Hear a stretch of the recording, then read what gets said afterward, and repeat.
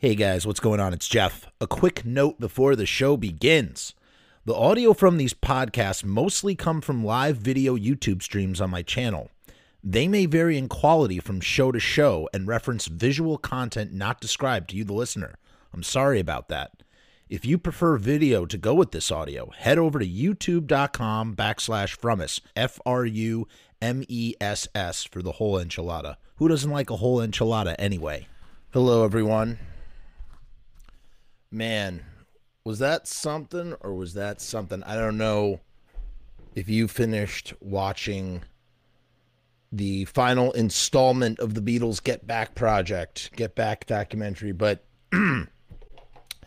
I'm pretty certain it's one of the finest documentaries ever made. Like ever in the history of documentary filmmaking, it will go down as one of the greatest. It's just the greatest, really, truly. I was just in awe the whole time. And, you know, I feel like I've been really hard on the Beatles, and I've been a little hard on Peter Jackson. And I just want to reiterate that this film, whatever this is, this miniseries is such a ginormous undertaking. It's such a, it's a masterpiece. It's so well done. And, you know, to an extent, it's not as revisionist as maybe I was, pushing. I was pushing the revisionist angle really, really hard. But by this third episode, I really, it really just does not go down the way that it does when you're just listening to the audio or what you're reading in books. You have to see the whole kit and caboodle. And yes, obviously it's still manicured, and yes, there is still bias and agenda, and it's not 100% the truth. But I mean, it just was not, I don't know. My mind has been changed greatly. Do I still think that there is, troubled waters? Of course. And obviously the Beatles broke up right after this. So, I mean, they were headed towards the end. But, Let It Be has always been framed as something, a project of failure, a project that started off as one thing and ended up as another thing, incredibly inferior. And, we had the Beatles, sort of reinforcing this in our minds. But what Peter Jackson has managed to do with this footage, he has managed to show us that it's actually a wonderful story of triumph through adversity. I mean, they just, self-afflicting adversity. They put themselves in this position in the first place. But to watch them, soldier on and overcome all the obstacles. And, it was like an epiphany watching it, that when they're performing on the rooftop live, it's like, it's such a, it's an act of defiance and determination to do what they said they were going to do. They set out to do a live show, and they did the live show. That's right, Rue. Don't let me down. Oh, no, no, no. Don't let me down. I mean, it was just, it was emotional to see that footage, man.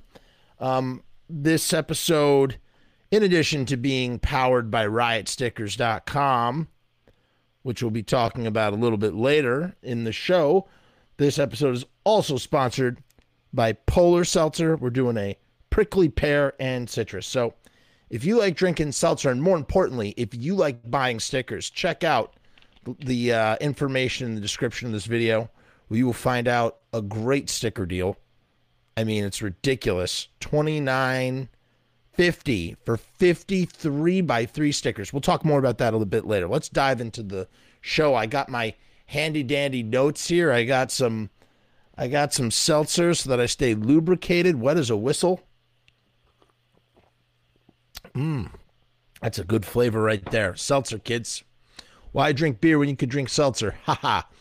So we open the episode with, they have decided to go up on the rooftop, right? They're going up on the rooftop. They're going to do the show. As we said, You know, they're not going to do a TV concert. They're not going to do.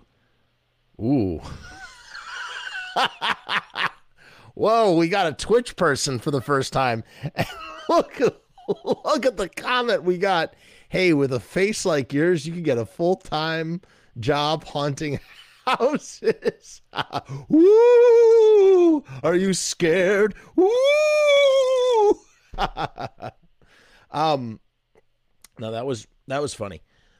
So they decide to go up on the rooftop. They are going to do this. They were going to do a show, a concert of some kind on the TV. It's not happening. It's not going down.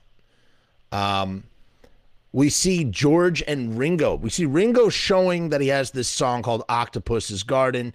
And it's amazing to watch George help him flesh it out. You know, we watch kind of in real time as they try to figure out the next section of the song. And what's interesting is, it feels like the song, like we know what the song is. The song is always the song to us, right? Like it's baked in to our subconscious. It's Octopus's Garden. Everybody knows how Octopus's Garden goes.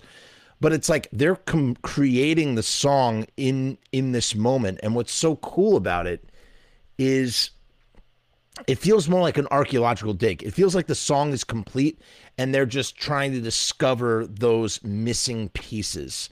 Like that song was always that song, and they're just sort of dusting away the dirt to find the whole thing and just sort of fire it up, if that makes any sense. So that's really cool to see Ringo and George doing it. And it's interesting that it's George that's helping Ringo do this. None of the other Beatles are around. Finally, John does walk in, and here's what I've noticed about John and Paul. Whenever it's a George or Ringo song, John or Paul always jumps on the drums, like that. Those are songs that are meant for noodling on the drums. So it's kind of interesting how that always sort of happens. Like it's almost like condescending, like we're not going to take you seriously in that kind of way. So that's interesting. You have Mal Evans. Mal he's taking notes. He's writing down the lyrics that they're coming up with for Octopus's Garden. And George Martin is sort of harmonizing.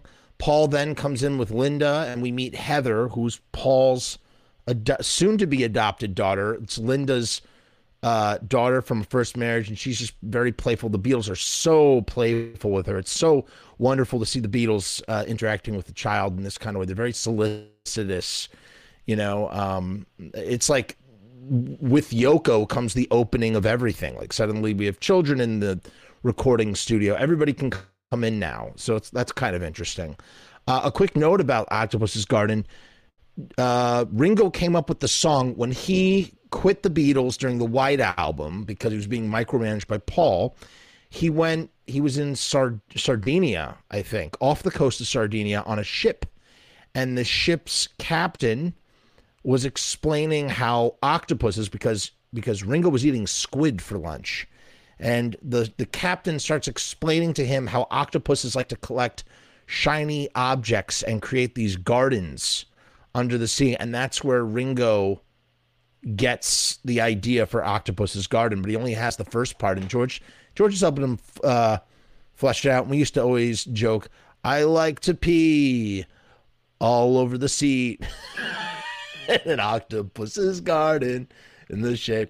That's a beautiful song. And it's also a storybook. Ringo turned into a storybook. It's the perfect storybook, you would imagine. Octopus's Garden, Yellow Submarine, two children's songs. So then they start working on Let It Be. John's goofing on the words.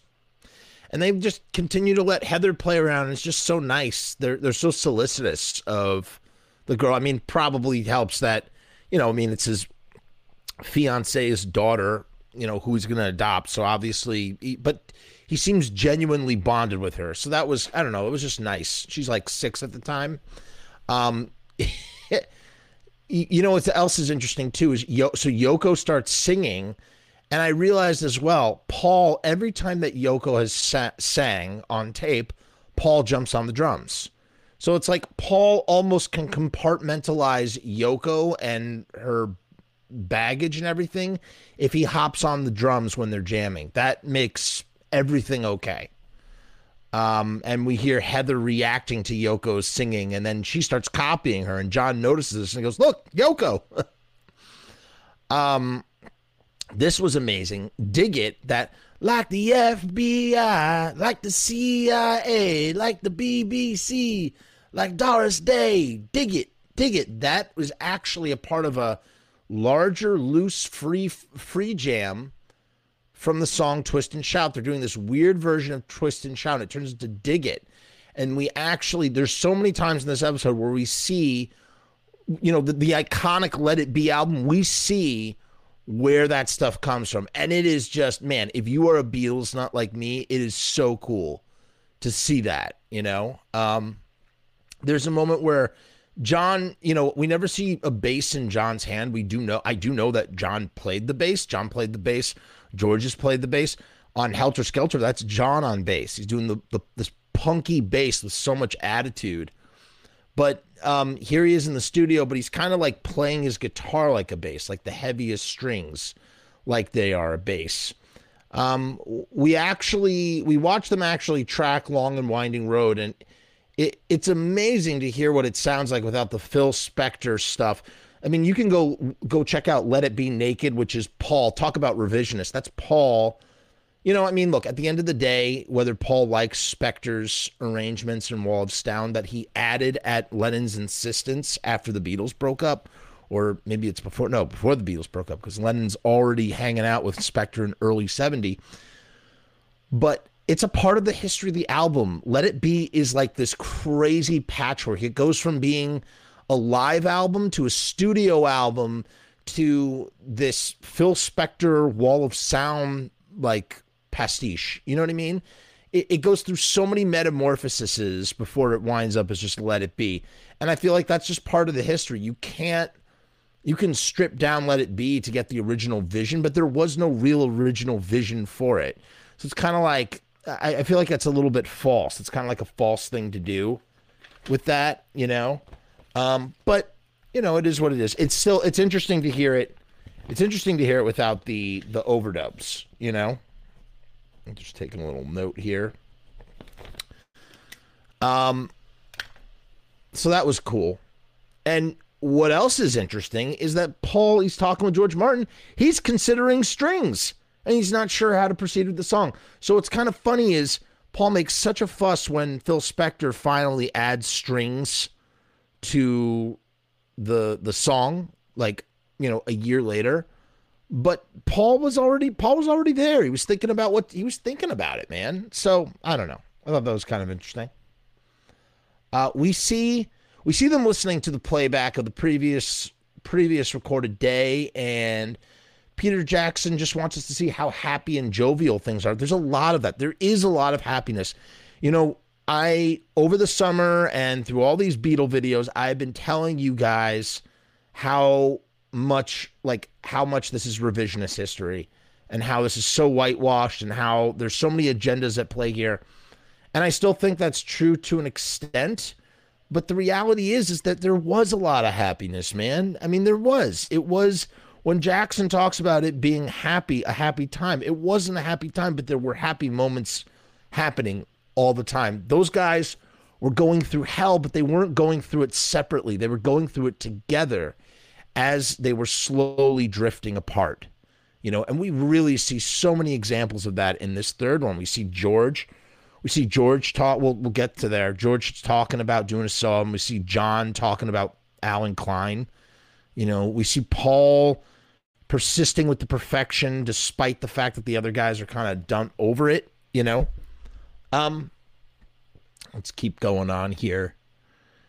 George Harrison writes Old Brown Shoe, and he pushes himself to finish the whole song because of advice he had gotten from John 10 years prior. You know, like, just if you start something, you got to finish it, which is also kind of a bigger, it ends up being symbolic on two levels. It's symbolic of the fact that they started this this Get Back project, and they have to finish it with Let It Be. Isn't it funny how they started with, it starts with a cry of Get Back, and it finishes with the acceptance of just Let It Be. let it be that we are splitting up, you know? But the lyrics, I'm stepping out of this old brown shoe, takes on totally new meaning. And yeah, I said this already. Whenever Paul isn't doing a Lennon McCartney song, he just fucks around on drums, you know? He's still bossing around as they work on Let It Be, you know, trying to whip this material into shape. And George Martin, in certain instances, you know, when he makes the attempt, he's the last bastion of outside leadership that resembled Brian Epstein. They get flustered over how everything is mic'd, and they're trying to arrange Long and Winding Road, and he kind of sometimes knew how to handle them.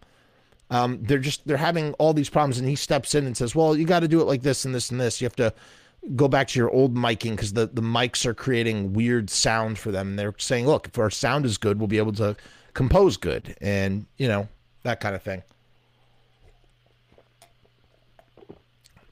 John Lennon always knows what he wants, and this is when he's talking about the mics and stuff.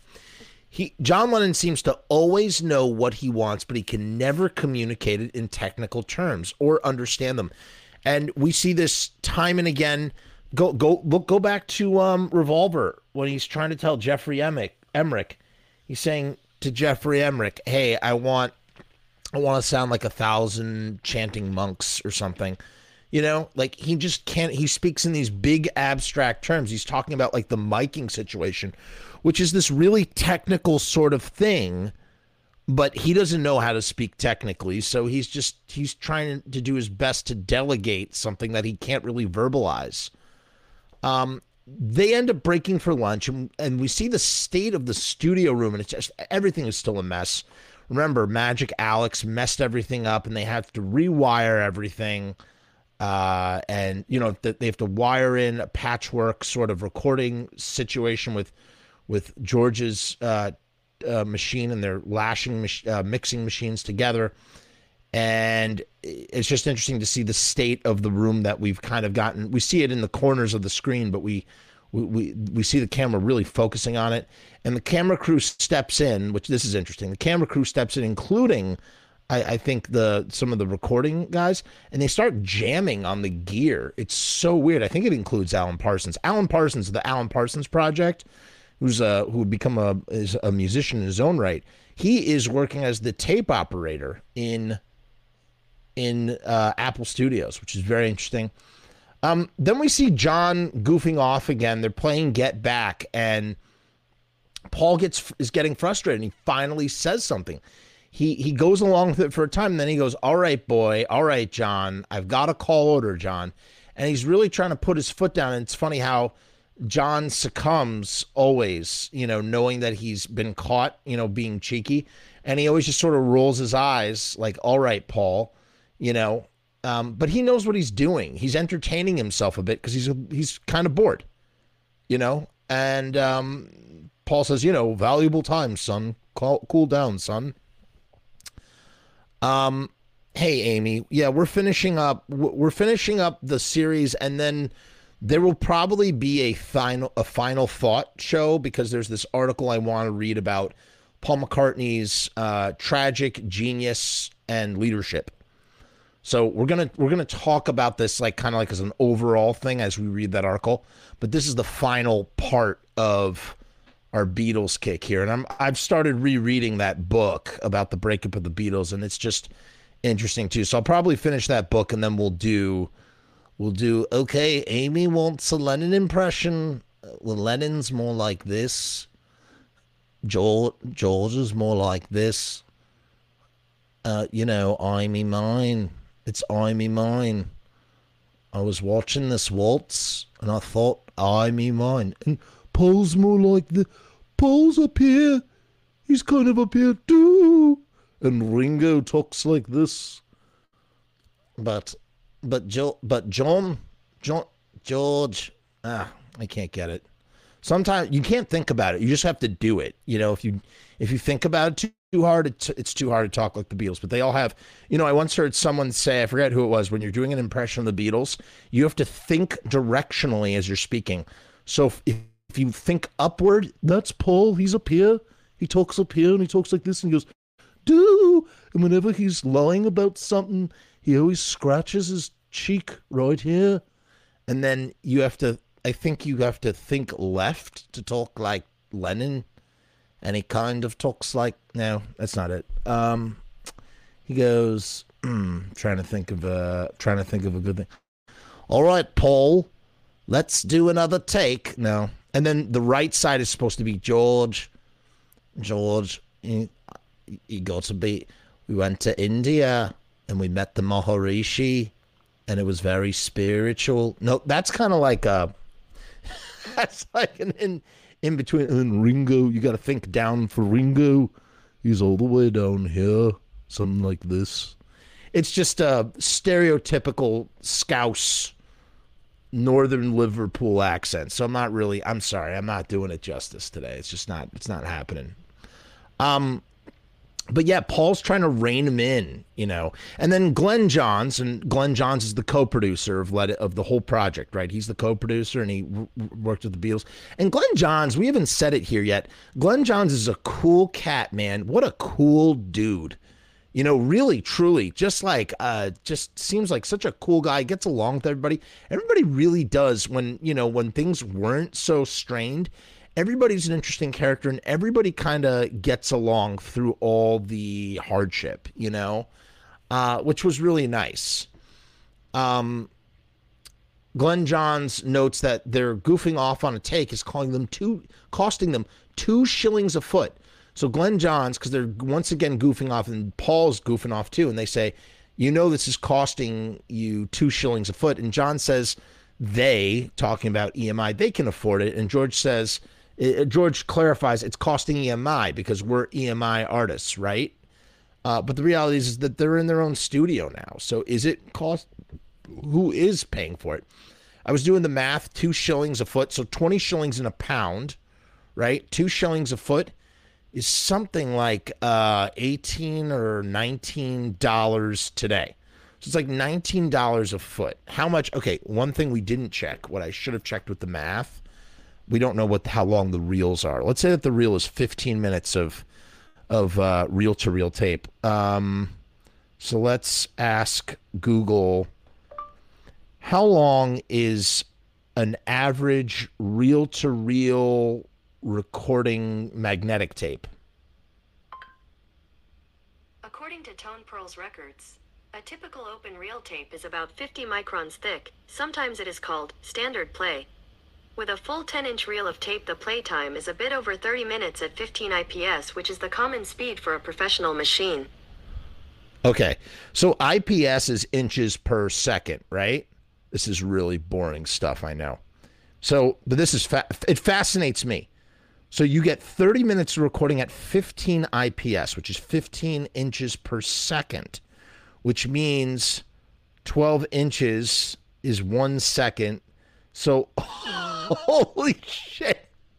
Yo, that's crazy. So it's 2 shillings per second, which means that they're paying essentially in today's dollars, they're paying $18 a second to record, at least according to if my math is correct, it's $18 a second for them to record. And there's 132 hours of, well, that's Nagra, so it's a little bit different. That is nutty butter, man. That is nutty butter. You see me scratching my nose. My beard needs to be trimmed. The nose hairs tickle. The mustache hair tickles my nose hair. My nose. It's really, really annoying. And every day, I plan to shave it, and I don't. And that's why you always see me scratching my nose. Some people think I have a cocaine problem. I do not. I've gotten comments like that before. It's kind of funny. Me, of all people. So that's cool. 15 IPS, 2 shillings a foot. That's nuts. That's nuts. And they say they can afford it. And of course they recouped nicely because Disney Disney bought this stuff or at least licensed it. 50 years later, they've made millions of dollars. Okay, they're doing quite all right for their investment. And it's funny how they're trying to decide if they should do one more take, and John wants to because they may never get another chance again. And he was right. They really wouldn't. It's like if they don't finish right now, they're not going to. Well, that's not entirely true because they came back they did record more in January of 1970 without John. John was once September rolls around of 69, John is out. I don't think he does any more work on any Beatles songs. Could be wrong about that. I did check one thing, though. I checked. Every song after 1967 hardly features John Lennon. How about that? So even when we see John kind of helping George with his songs, you are hard-pressed to find John Lennon doing anything more than some backing vocals or a little bit of piano or a little bit of slide guitar. That is it. He's not even there. And some songs, he's not even there for the recording. He plays a little bit on something. He plays a little bit on, God, what else is he on? He's on For You Blue. We know that. I think he does a little bit on Old Brown Shoe. But I mean, again, name any other. He's not on Piggies. He's not on Long, Long, Long. He is on While My Guitar Gently Weeps. I think he's playing piano.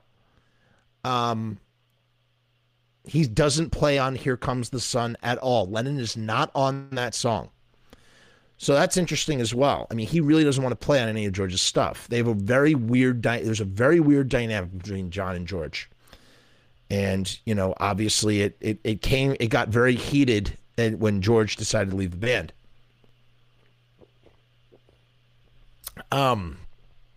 They just keep going to get takes, and they're trying to get the best one. George Martin suggests that they can always edit, like you guys can edit. And John is totally taken aback by this because they're in the control room. He's like, what? Because they want to capture an album as, live as possible. That's the purpose of Get Back, Let It Be, to go back to essentially what they did with Please Please Me. Please Please Me was recorded to 2-track tape live in the studio. They recorded Please Please Me 10 songs in a single day. That's right. They recorded 4 tracks prior, and then they did the remaining 10 tracks in a single day's session. They had 1 track for vocals, and then the rest of the track was the instrumentation. The final song they did, Twist and Shout, on that day. That was 1963. And as we talked about, it's their set from 62. So that set that they had been performing nonstop and just getting it to just honing it and refining it and getting it perfect. That's the set that they went into the studio and recorded. And now here they are. What took them a single day is now taking them more than a month, and everything's patchwork. That's kind of the difference there a little bit. Except the big difference is that now they're masters of the studio. They are just hardcore perfectionists. Really, Paul is a hardcore perfectionist. He's got this work ethic like no other, man. You look at the amount of output that Paul McCartney, he is, no matter what you say about Paul McCartney, dude is a genius. He is a genius. And it is true, and I heard this take and I agree with it. We're kind of like going on and on about like how they're struggling to come up with material maybe, or they're trying to come up with stuff or John is trying to come up with stuff and he just doesn't have anything. Remember, they did just do the White Album. Like, they're literally coming off of a double album and putting themselves in this situation. How many bands like today and like from, that point on, like they put out a double album and then they don't record another album for 7 years, 10 years, 12 years. Some people go on. And here they are, literally like a month after they're done. Month of December goes by and it's like, boom, they're already doing another album with brand new material. It's just unheard of, man. It's totally unheard of. So John is a bit taken aback that George Martin, wants, suggesting that they can do some edits. They've done it. I mean, listen, Strawberry Fields Forever is an edit. They took 2 takes and spliced them together to get Strawberry Fields Forever, which John has always sort of resented against George Martin, kind of thinking it's dishonest a bit. And he says, what are we, the Boodles? They're just dead set on recording live to tape. Then we get to see the take that is used for Let It Be, which is really cool, at least one of them.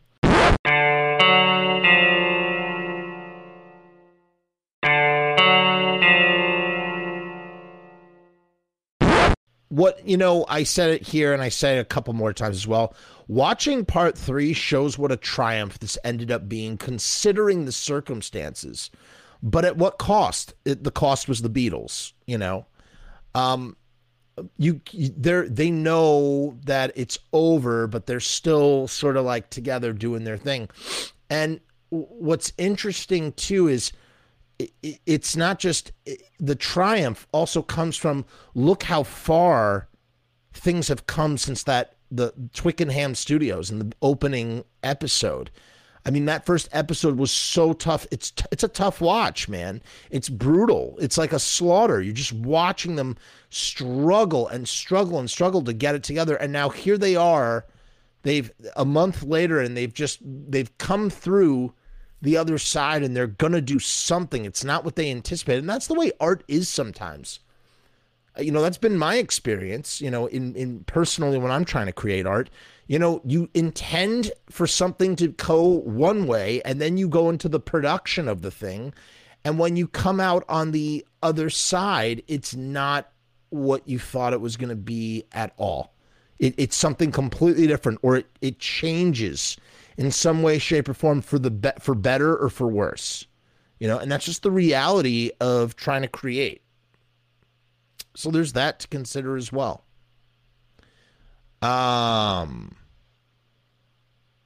Then, there's a moment where, John is doing the answering that everybody had a hard year. Everybody let the hair down, whatever it is. And he's just doing it. He's so sarcastic. He's just got like such a face when he's doing it. And you could just chalk it up to him goofing for the camera, but it just looks like he doesn't want to be there. That's the truth. Then they take appraisal of what they have gotten through. They still have songs to do, man. And perfectionism rears its ugly head, particularly in McCartney. It's grabbed a hold of him and he wants to be all Sgt. Pepper about it. For those of you who don't know, Paul McCartney, with a pile full of cocaine, went back after they had tracked all of Sgt. Pepper and overdubbed his bass. Now, generally speaking, whether you're a musician or not, it is really, really uncommon to do bass last. Usually you build a track drums up.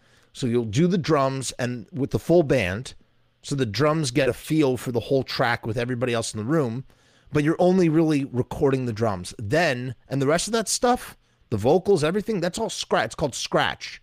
So all the scratch they do away with, and then they start layering the track bit by bit. That's if you're recording in the studio, multi-layered tracking, whatever.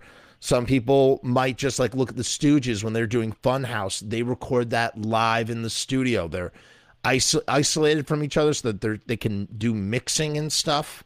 Because if you're not isolated, you can't mix, right? Or it's harder to mix. When the Beatles are doing Please Please Me, they have to mix that live. They have to find the right live mix. They have to mix everything, and then they record. Then they lay it down to tape, which is nice in a sense because it's like it's all baked into the performance. It's like they're doing the performance, and everything is set where it needs to be set, and whatever they get in the can, that's the thing. Adjustments are minimal when you're doing like live to tape recording like that. If you're just doing 2-track recording.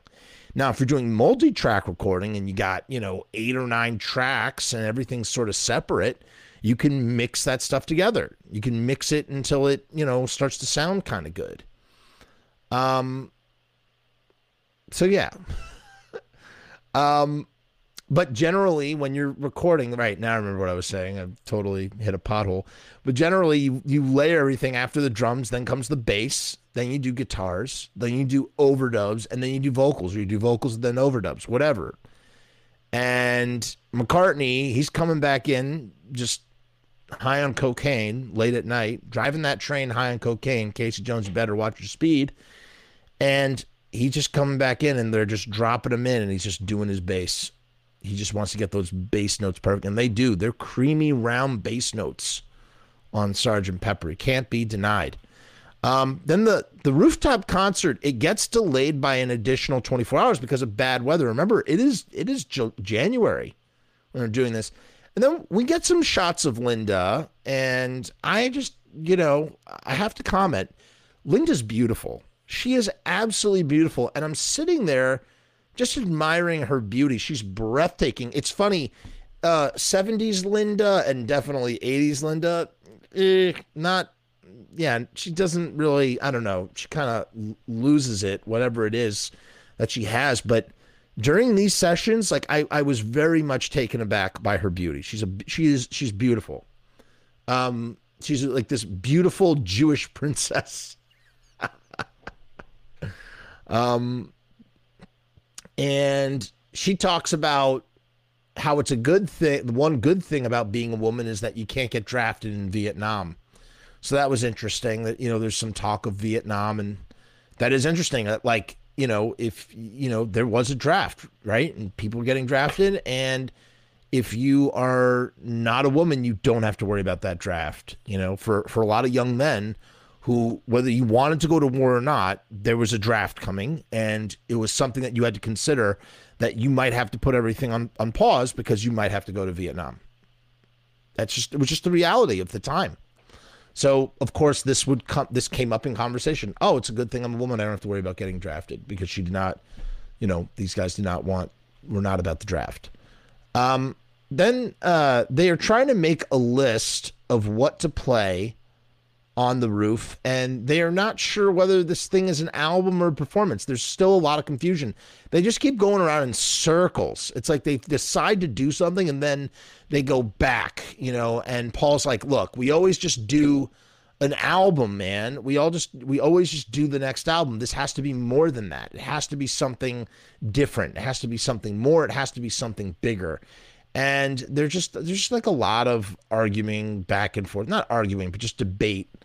And it's kind of like, you just kind of wish that there was somebody who was the leader who would just take them all by the horns and just drag them on the rooftop.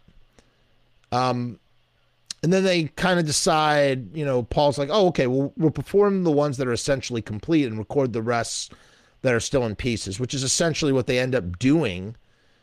But John is like, no, we should do the full 14, but we need like 2 weeks. Or if you want to do Paul says, I want to do the full 14. John says, if we do the full 14, we need at least a month to 6 more weeks. And Ringo's doing the movie. And the bottom line is, and George Martin kind of says this, it's like, you guys put this deadline on yourself. You could just put it on pause. Let Ringo go shoot his movie and then reconvene. Why is it be all end all? I mean, thank goodness it was, because then this might remain unfinished indefinitely. Or, the fact that it went the way that it went is why we even have Abbey Road in the first place. If I go back to the anthology, and George Martin flat out states that Abbey Road, it was like, we knew it was over. We went back one more time just to, go out on the right note, which is a bit prophetic, as we would later learn with the secret recording in September of 1969. Right before the Beatles broke up, they had meetings, and it was discussed that they would each get 4 songs and 2 for Ringo, moving forward, very democratic, which was really the right move. And that's ultimately the truth. They had a solution for how to move forward in the future, and they chose not to. Or at least John, something happened in 24 hours after that meeting, and John was like, I'm out of the band. That's it. You're daft. I'm leaving, Then they go into Love Me Do, which was cool. We got to hear them do Love Me Do. A lot of old songs that come full circle ultimately surmise the ultimate. Sorry, I'm not using the right words here. Not surmisation. The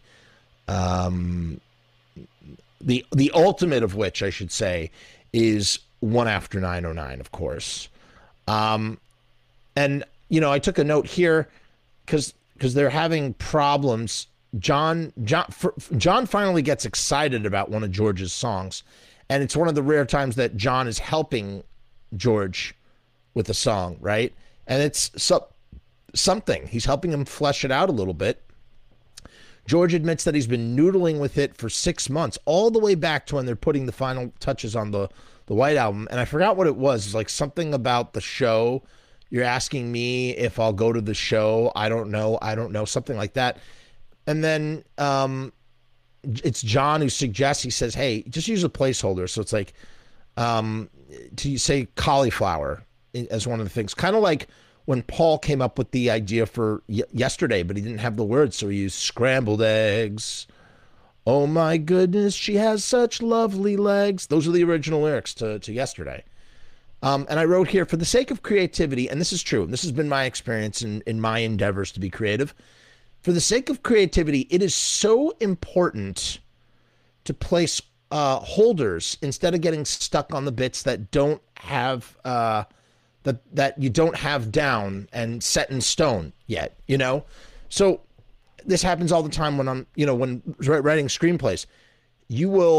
I'm sitting there writing a screenplay, and then all of a sudden I spend however many goddamn minutes trying to figure out what the name of this character is going to be. Or what happens right in this part, instead of just moving on.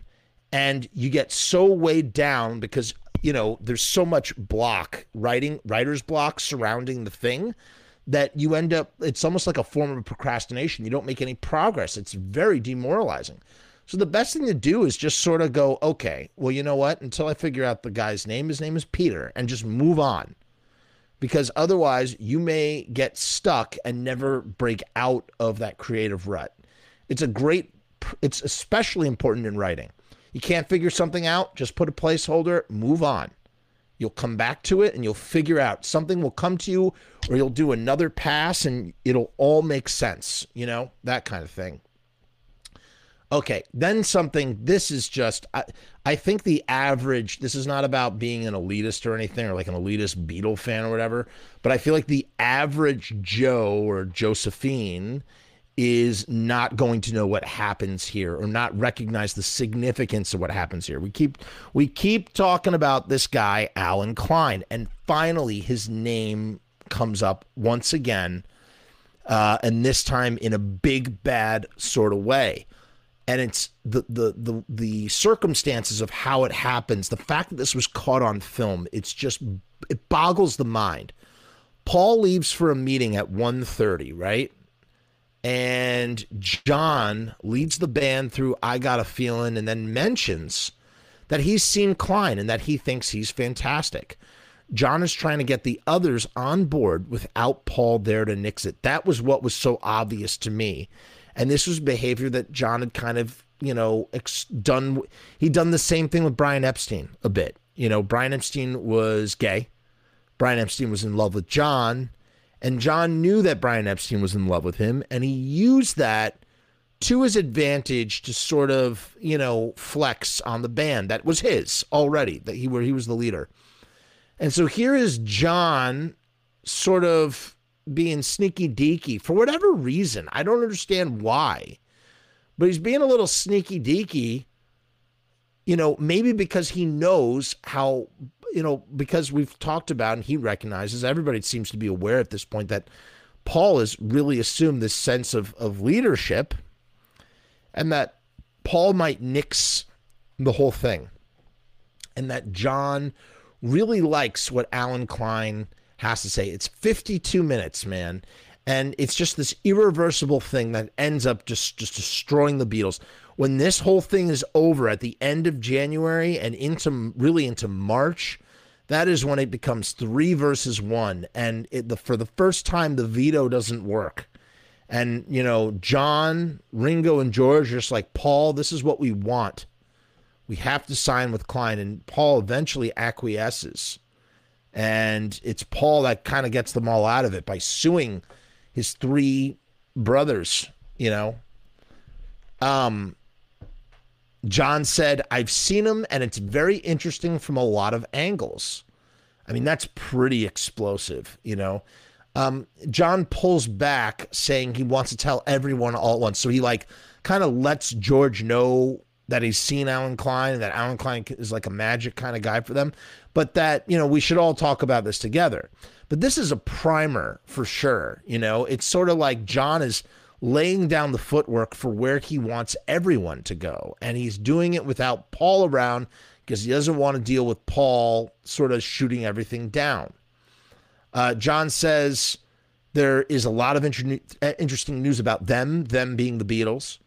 But just to let Klein tell them about it, George and Ringo, because he knows everything about everything, and he's referring to their money and more specifically where it's gone. So John's like, he knows about our money and where it's gone because, you know, the Beatles were so mismanaged and they lost so much money, even going back with Brian Epstein.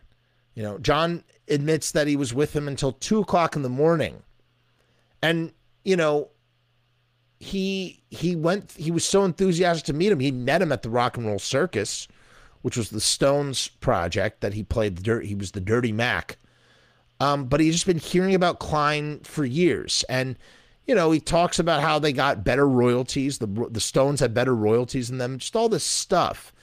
And, you know, it's interesting how George wants to please John and sticks it to Paul. You know, so this is like a way of George sticking it to Paul and sort of being, you know, George wrote a song about Paul when he left the Beatles called Wah Wah. Wah Wah is about Paul McCartney, or about the situation. Wah Wah, you're giving me a wah wah. It's a great song on All Things Must Pass. But it's interesting how, you know, and Ringo sees that it's in his best interest to side with those guys and not side with Paul, because he knows on some level, you know, Ringo's been burned too. So it just really, they become very separate as a result of these business dealings. Klein convinces them that he can just fix the money mismanagement and get their money back. Klein is the devil who easily charms John. He explains that he wants Klein to look after him and didn't really, this is, end quotes, this is what John says, didn't really want to say it sort of half of you. So meaning he didn't want to like just say it to just half the guys. And also that, you know, he didn't want to speak for them, but that he wants his affairs looked after by Klein and that the others are tied in. So we all should do it, you know, because they're all tied in together. John says that Klein knows so much about them and what they've done and what they will do. And John loves how Klein just sets things up like he did for the Stones. You know, Klein is the type of guy that just, or at least he convinces John, yeah, you tell, oh, you want to put on a rock and roll show? I figure out all that stuff. Oh, you want to put on a benefit for Biafra, which is a country in Africa where you're familiar with the term. That's where Jello Biafra gets his last name from, Biafra. You know, there's a food crisis, and John is just amazed that Klein is telling about his plan, and his plan was to use the Rolling Stones Rock and Roll Circus, the proceeds from the album, to buy food for the food crisis, to feed the country, which is something that the Beatles, you know, and all rock and rollers, it's like, you know, irresistible to them. Philanthropy through music. Oh, I'm going to use my music to heal the world. And, you know, and he mentions that George Harrison, John does, that George Harrison had an idea for a film and that, you know, hey, Klein can help you with that kind of thing, which is foreshadowing exactly what happens with the concert for Bangladesh and the disaster with the money afterwards. George put on a concert for Bangladesh, which was an Indian country, you know, starving. And all the money that was raised, you know, he had some Beatles there. All the money that was raised got tied up. It never went to the cause that was intended. It was a huge disaster. What's up? We got Walter White in the house from New Zealand. We're talking about your countryman, Peter Jackson, and the stellar job he did on this series. So that's interesting, right? And now we see John is happy to play on George's song, even though he won't appear on the actual recording, because he wants George to sign with Alan Klein, you know? We get another scene of George. He's always sending Mal Evans, their roadie assistant, whoever. He's always sending him out for clothes. First he wanted neckties, and now it's about shoes on Bond Street. You know, again, the spiritual Beatle is one of the most materialistic Beatles, even though he's, it's kind of funny. George is all about money and things and cars and whatnot. Then we see that little, what's it called? The little electronic organ that, David Bowie would end up using on the Space Oddity. I think it's called a styro organ or something, a little electronic metal organ. And John had gotten it from Japan, and Billy Preston's trying to figure out Old Brown Shoe on the organ. It's really funny to watch them do this, figure this out. Paul comes back after his meeting, and there's no mention of Klein, which I also found kind of interesting. But maybe he knows that they're going to be doing something with Klein, or that they're going to be having a meeting with Klein, so that maybe it gets talked about, and Peter Jackson just left it on the cutting room floor. Who knows? But, I feel like if it was there, that Jackson would include it. Jackson really does. I was listening to this podcast. They're talking about how Jackson is just this uber mega fan. He really is. And there are so many clues and little nods and little subversive little bits that are meant for Beatles fans that who know what to look for, and it's just, that's just Peter Jackson really just doing a stand-up job for the fans in that kind of way. John plays Paul. Then what's funny is John ends up playing Paul to George. So, the way that Paul scolds John for messing around. Now, John is doing the Paul thing, but to George, who's mucking around a little bit during John's song Don't Let Me Down, which is kind of funny. Oh, it's my tune, so now we gotta take it seriously, Then there's a bit where George Martin suggests that they tune up. So here's George Martin trying to be like the, again, like the elder statesman, leadership guy. And John does something kind of disturbing. He jumps out of his chair and mentions that he's had wine and to remember Bob Wooler. And Paul jokingly says, don't do it, John. Don't do it. It's a joke that's based on a really serious incident from the beginning of the Beatles' career that might have even sidelined the Beatles' career, because there's this guy, Bob Wooler. I don't know the whole story. Basically, John Lennon got really drunk and almost beat this guy to death. That's right. John Lennon, we know that John Lennon was not a perfect person and did a lot of things, a lot of nasty, terrible things. One of them was that he beat Bob Wooler within an inch of his life in 1962. And now he's making a joke about it to George Martin, the guy who is the fifth Beatle, It's just kind of interesting how they do have some animosity, or they're hostile. They can be very hostile towards George Martin in a certain way.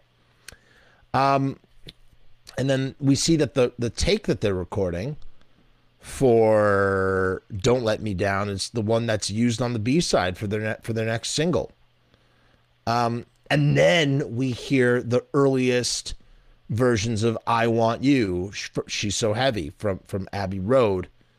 It's really cool to hear it in such a primitive form. We get Paul, he's doing some percussion with like a maraca or something. And then Alan Klein actually shows up. He doesn't show up on film, but the Beatles all go to meet with him. And that blew my mind. There's some more talk about what songs they're going to do, I guess, on the rooftop. And they decided to do 5 or 6 songs. And Ringo suggests that before the day of the concert, just let's go over them over and over and over again, since it's so few. Let's just get them good. And they start talking about Alan. They're in a recording studio, and once again, Paul is not around. It's just Ringo, George, and John. I mean, there's got to be something to this, right? It's very interesting. And Ringo wants to know if the meeting went longer with Alan, suggesting that Ringo left a bit early, right? John admits that they talked till 12:30, going through everything.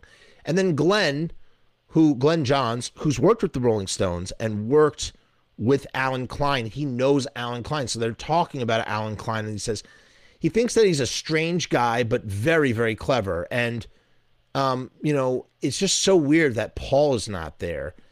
And John ends up admitting that they're, all kind of like hustlers, Yeah, I decided to go with the back, right? I couldn't find my other hat, so I'm wearing this is a very old fitted hat, you know?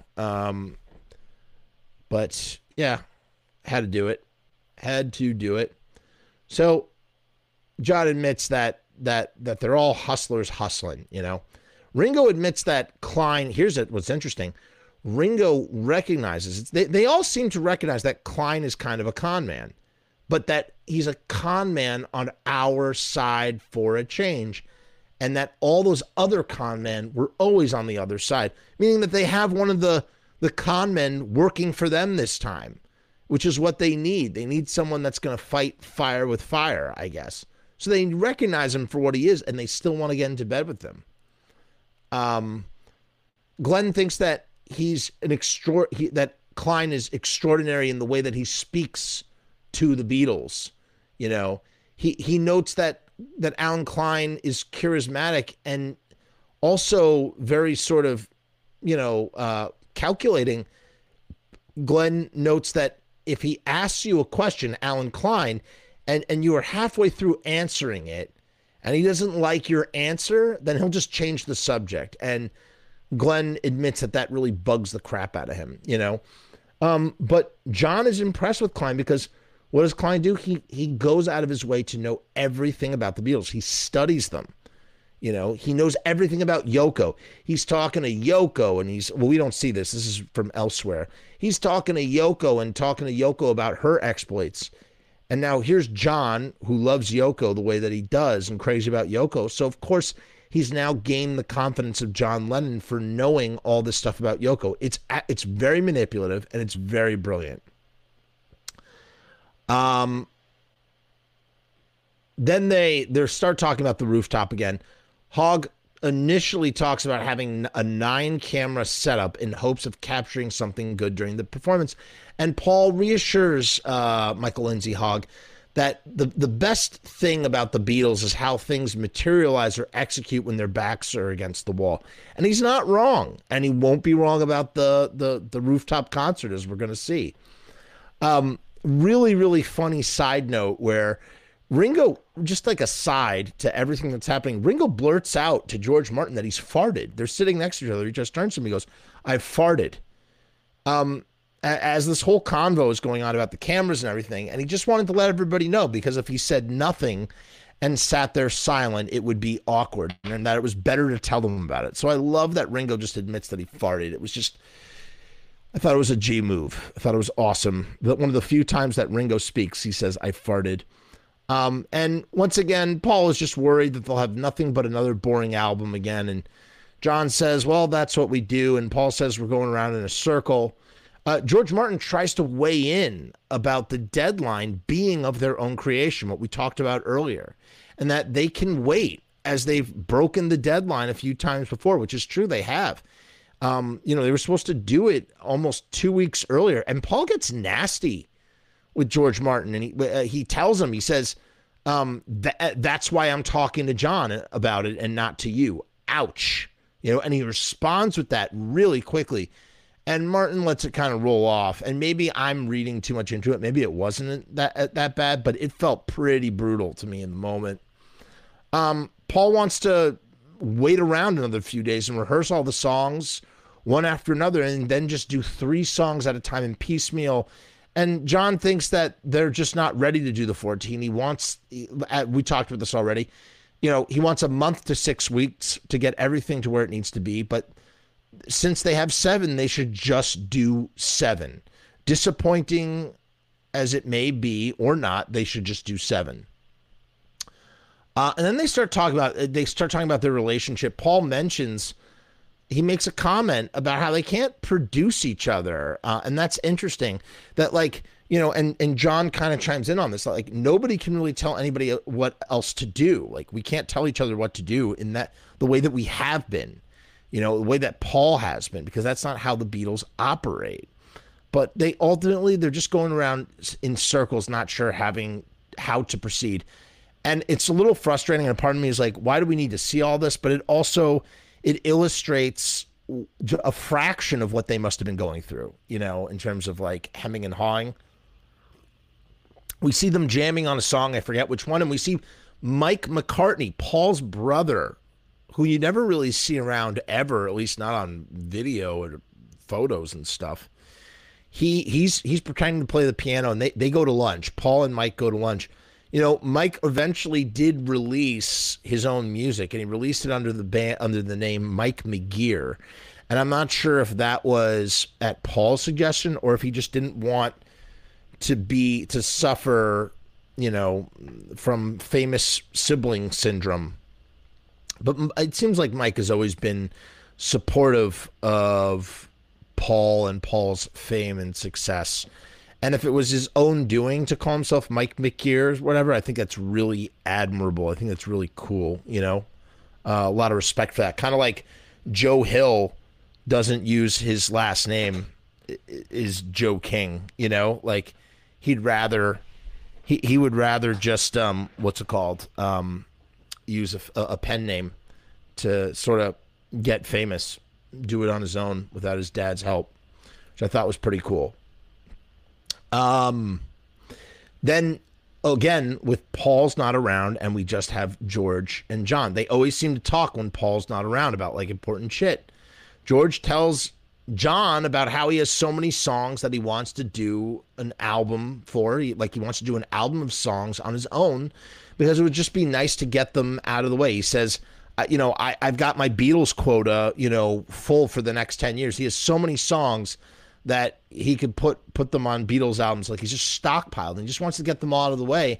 And John is a little concerned. He's like, look, it'd be weird if the Beatles are doing an album, but George is putting one out on the side. And George thinks it would be nice if they could just, sort of do separate things as well. And the fact of the matter is John has done things with Yoko and the Dirty Mac by this point, both on recording. So why can't George do a solo album, which he will do very shortly? It'll be the first triple album in history called All Things Must Pass. George thinks that having an outlet will preserve the Beatle bit of it more. And he might not be wrong. Maybe if they had done separate things, it would have kept them together. I mean, look, it worked for Kiss, kind of, right? A little bit.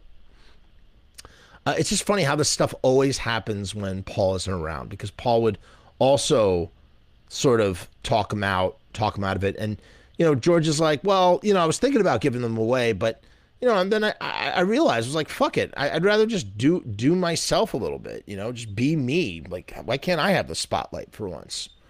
So there's that. Then they do I Want You again, but this time the lyrics are, I had a good dream. I had a good dream. Something like that. And Billy sings, you're black or you're white, or do you want to go right? And the song is kind of about like equality, referencing Martin Luther King Jr.'s speech. And just, I had a good dream. Like, I want you. I want you so bad. I had a good dream. I had a good dream. Like that. It's kind of cool. And then it's the day of the big show, right? The big concert's coming. My back is hurting. I'm going to sit back here because my back is hurting. Ugh, it's better. I feel like a lazy slouch, but whatever. So Michael Lindsay Hogg is working now with 10 cameras, not 9. He's got 5 on the rooftop. 1 is on the roof across the street. 3 cameras on street level, and a hidden camera in the reception area of the Apple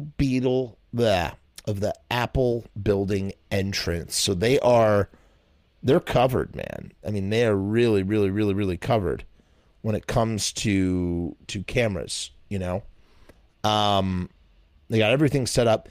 George Martin walks in and notices the hidden camera with amusement. I mean, this is great.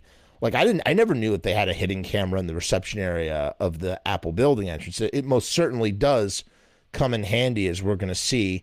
In the basement, Glenn Johns and George Martin will be recording the performance from the Apple studios, right? And they will also be able to monitor the events on the roof via closed circuit TV camera. right? And you can see it. You see it off in the corner. As everything is being set up, the Beatles meet in one of the boardrooms upstairs, and they're still not sure about the performance on the roof. Paul has talked about how it would be really great. He says this all the way back in Twickenham, how if they're performing and the cops are dragging them off the stage. So, kind of what they're kind of trying to create a pressure cooker situation that might result in them getting arrested, which is just so cool, even if it's a little bit contrived, but like they're trying to do something. What's interesting about the rooftop concert, it's 42 minutes long, something like that. And in the age of YouTube, it's only increased the legend of this rooftop performance and its mythological status.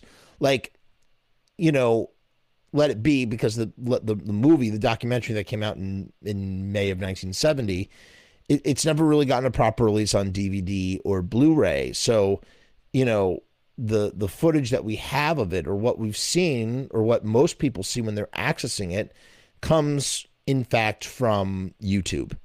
And so YouTube is really, I think in the last 15, 16 years, really sort of even further, because we've read about it in books, we've seen it, in pictures, but like having it on YouTube and really just being able to watch that this is the Beatles' final moment, it just sort of really etched, sort of set that in stone in a way, I guess. It's just amazing to see all of this footage. That's the honest truth. It's one of the most important moments in modern musical history. And I'm not sure they didn't exactly know that at the time. It's so well documented because they were making a documentary and a film, thank goodness. But had they not been, I'm not sure it would have been, maybe they would have had a camera or two, but like, it's just, there's such a rich amount of footage. And, when we think of 54 hours and we've seen eight of those hours, and you have to imagine the rooftop concert, it's hold on, 42 minutes, right? Where's my calculator here? 42 minutes of footage times 10. So that's 420 minutes, okay? Alone. With everything that's going on. 420 divided by 60 is 7. So, and you have to imagine there's even more than 7. So you can account for, let's round it off. Let's be generous. Let's say that you can account for anywhere from 10 to maybe even 15 hours just being rooftop, right? Just being the rooftop stuff. Maybe. And when I say hours, I mean, you have to remember it's 10 cameras covering the same 42 minutes. That's what they mean when they say they have 56 hours of footage. I think, we don't know. We actually don't know how to qualify that. Do they mean 56 hours not including coverage, or including coverage? That would be something to ask someone who interviewed Peter Jackson or something,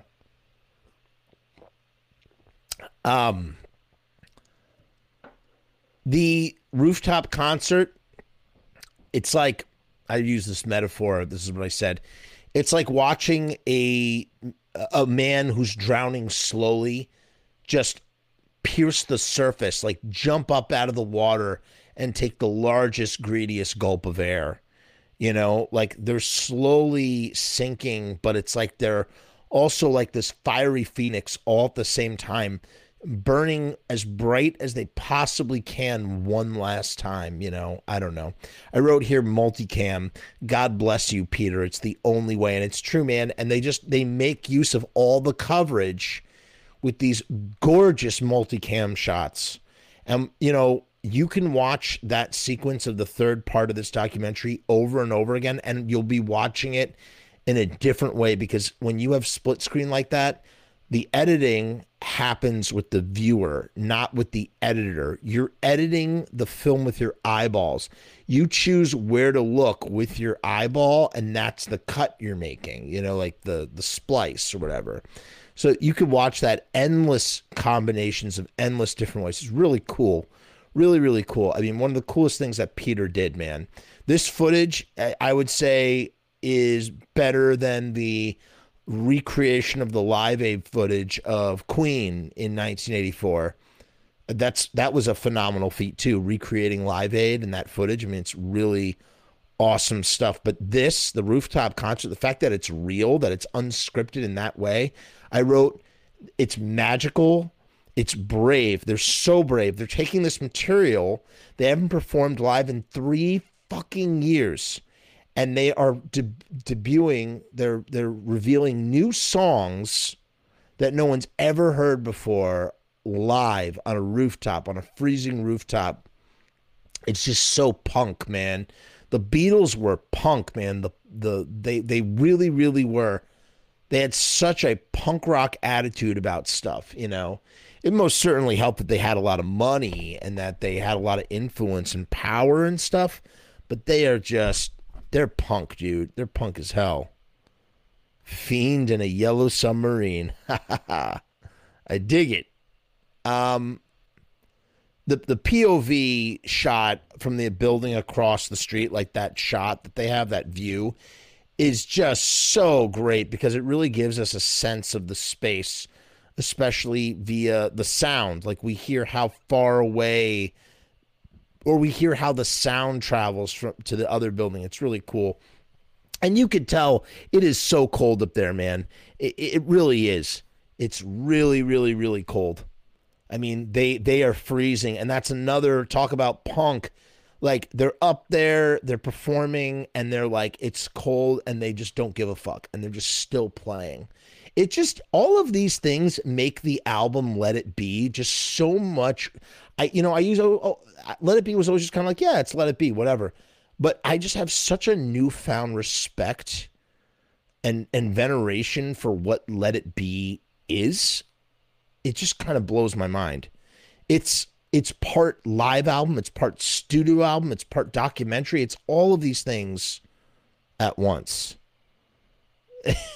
Yeah, Minister of Darkness always says this. He says, my first rooftop concert listening to Paula Abdul's debut cassette, 1988 Jersey Shore rooftop. Yeah, bro. Sure.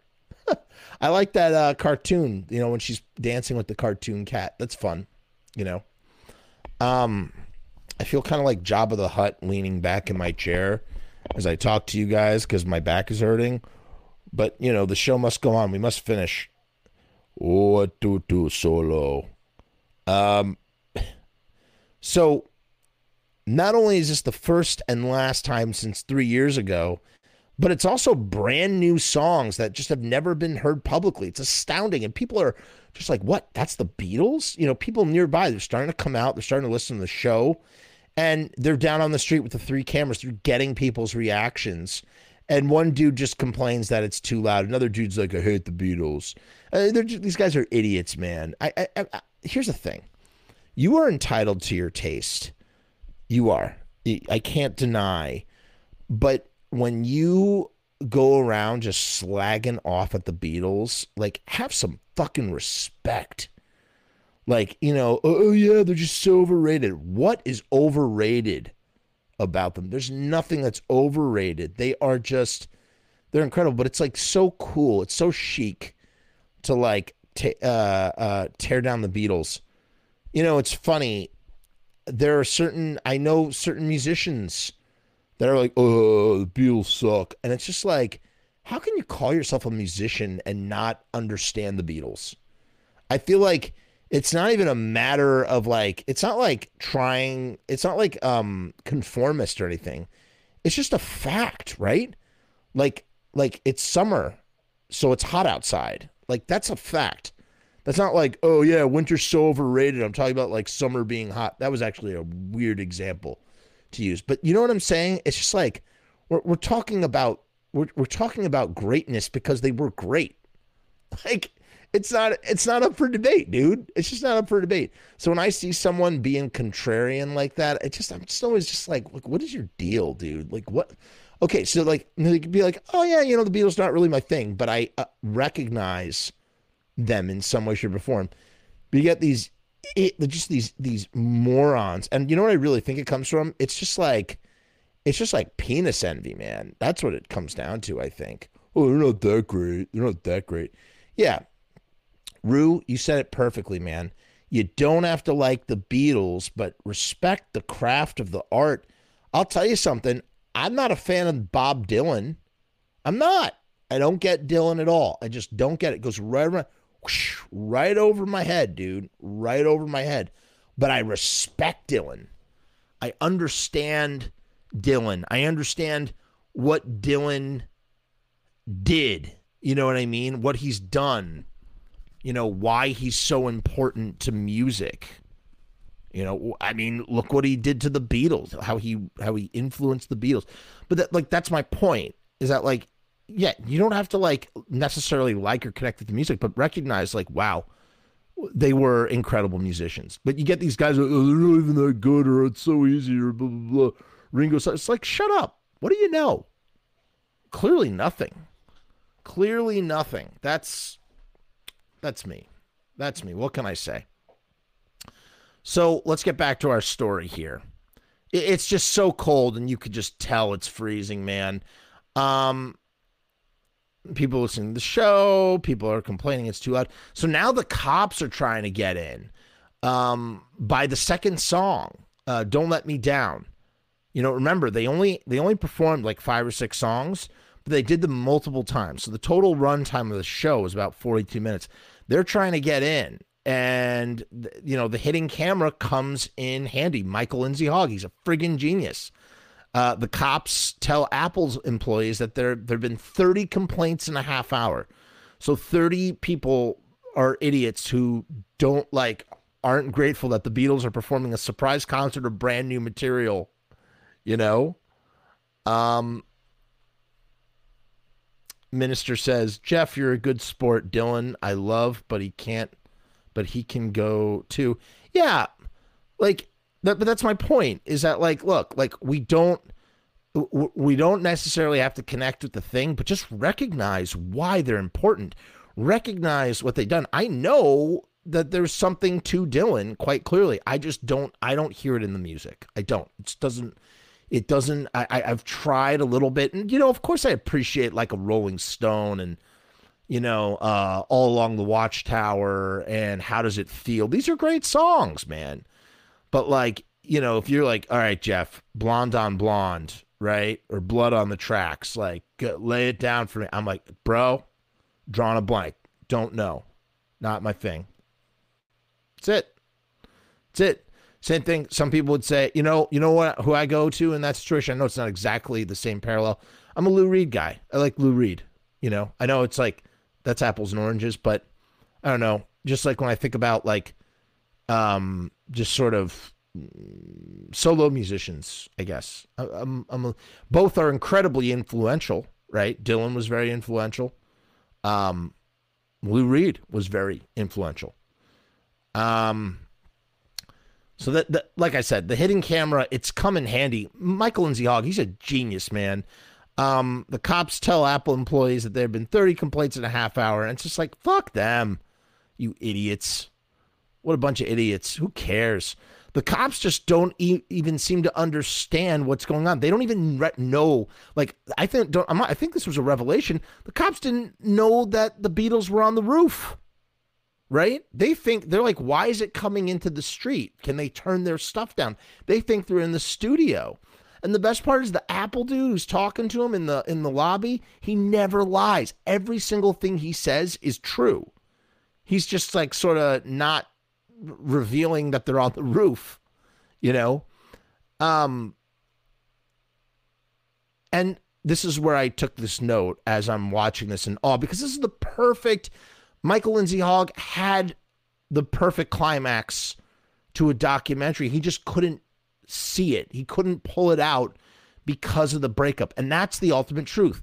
Let It Be is hindered, fails, is hurt, is damaged by the fact that the Beatles broke up right afterwards. But where Jackson succeeds is he has 50 years for all of that stuff to sort of, like, wash away in a way where now we can look at all of this for what it is. And we see the genius of Michael Lindsay Hogg in documenting everything that he documented that day.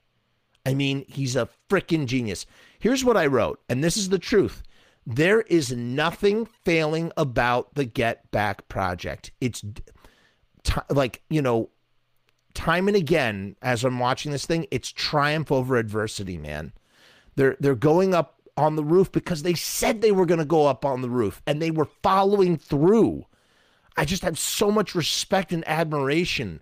They started off this project. It wasn't going the right way for reasons that were their fault, by the way. You know, they're trying to make this thing work, and yet still they're like, we have to do the thing that we set to do. We have to try and get back. It all flows back to Get Back. It's just so inspiring and incredible. So it's not a failing. Get Back didn't fail. It just stayed dormant for 50 years, 52 years. And now we get to see how it was a triumph over adversity. The Beatles would not survive, but this didn't kill them. And that's the truth, you know? Hog knew there could only be one Ringo. Man. Then we get we see they notate every time a take makes it onto the Let It Be album. They let us know because it just adds an extra layer to what you're seeing. You're like, holy shit, I'm watching the recording of this thing that I've been listening to since I've been alive, you know? So it's like, I've got a feeling on the rooftop that makes it to Let It Be. It really is. It's the livest live album, right? Like, it's amazing that that I've Got a Feeling that was recorded live on a cold, windy rooftop by the Beatles. Like the first time that they play it live, they did do what they said they were going to do.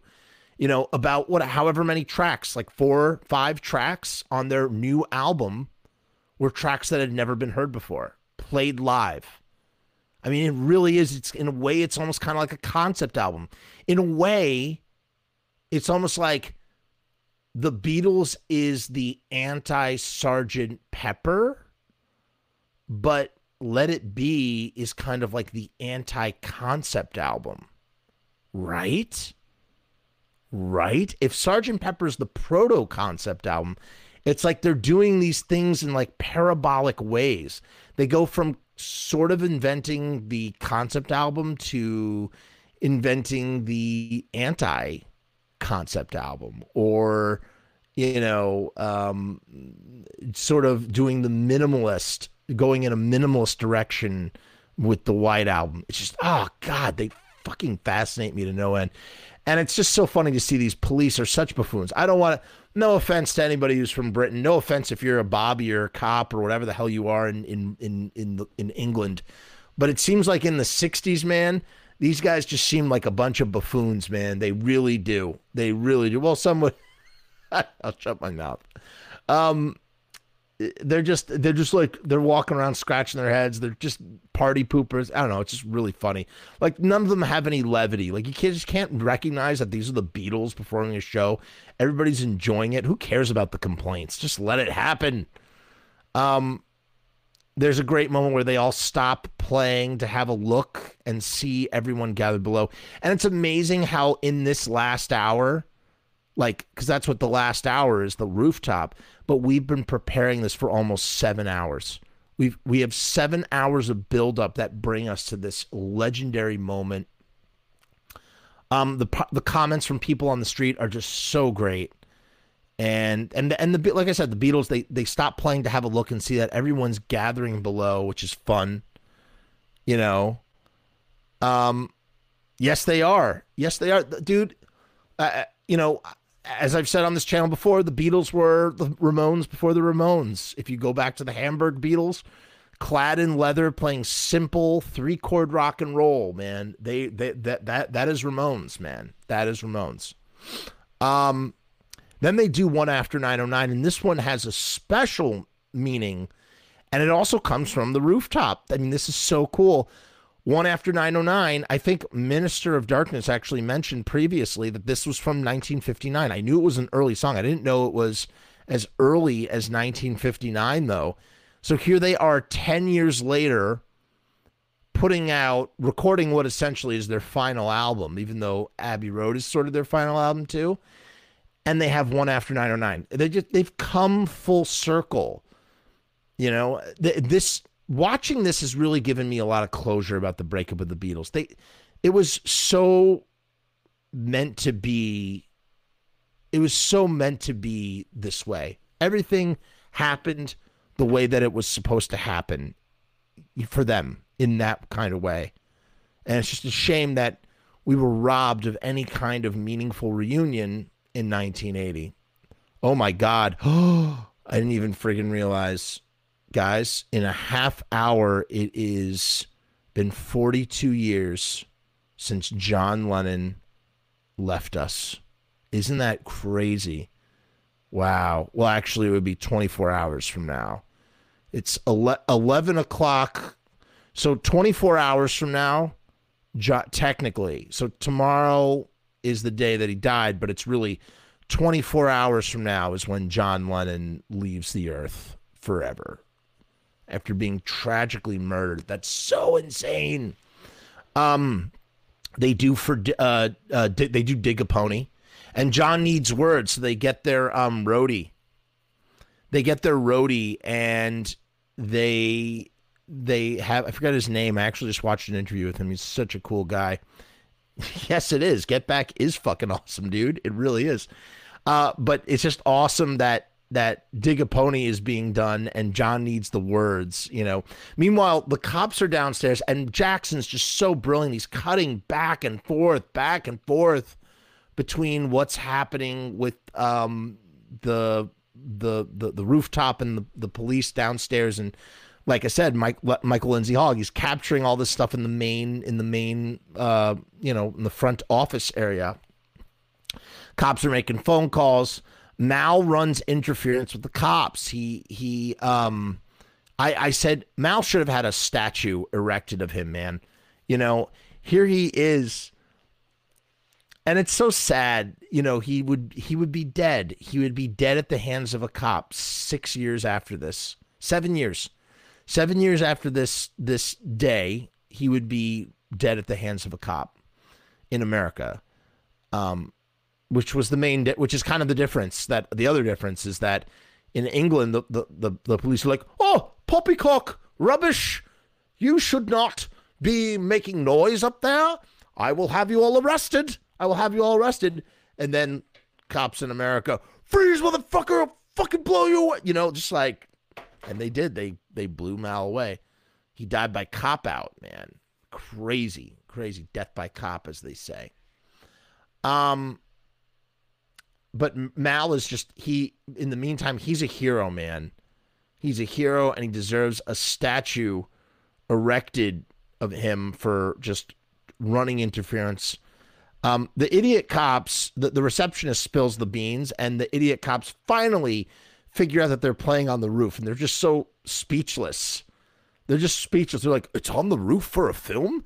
Like, these cops take so long to break it up, and it's like they want it broken up.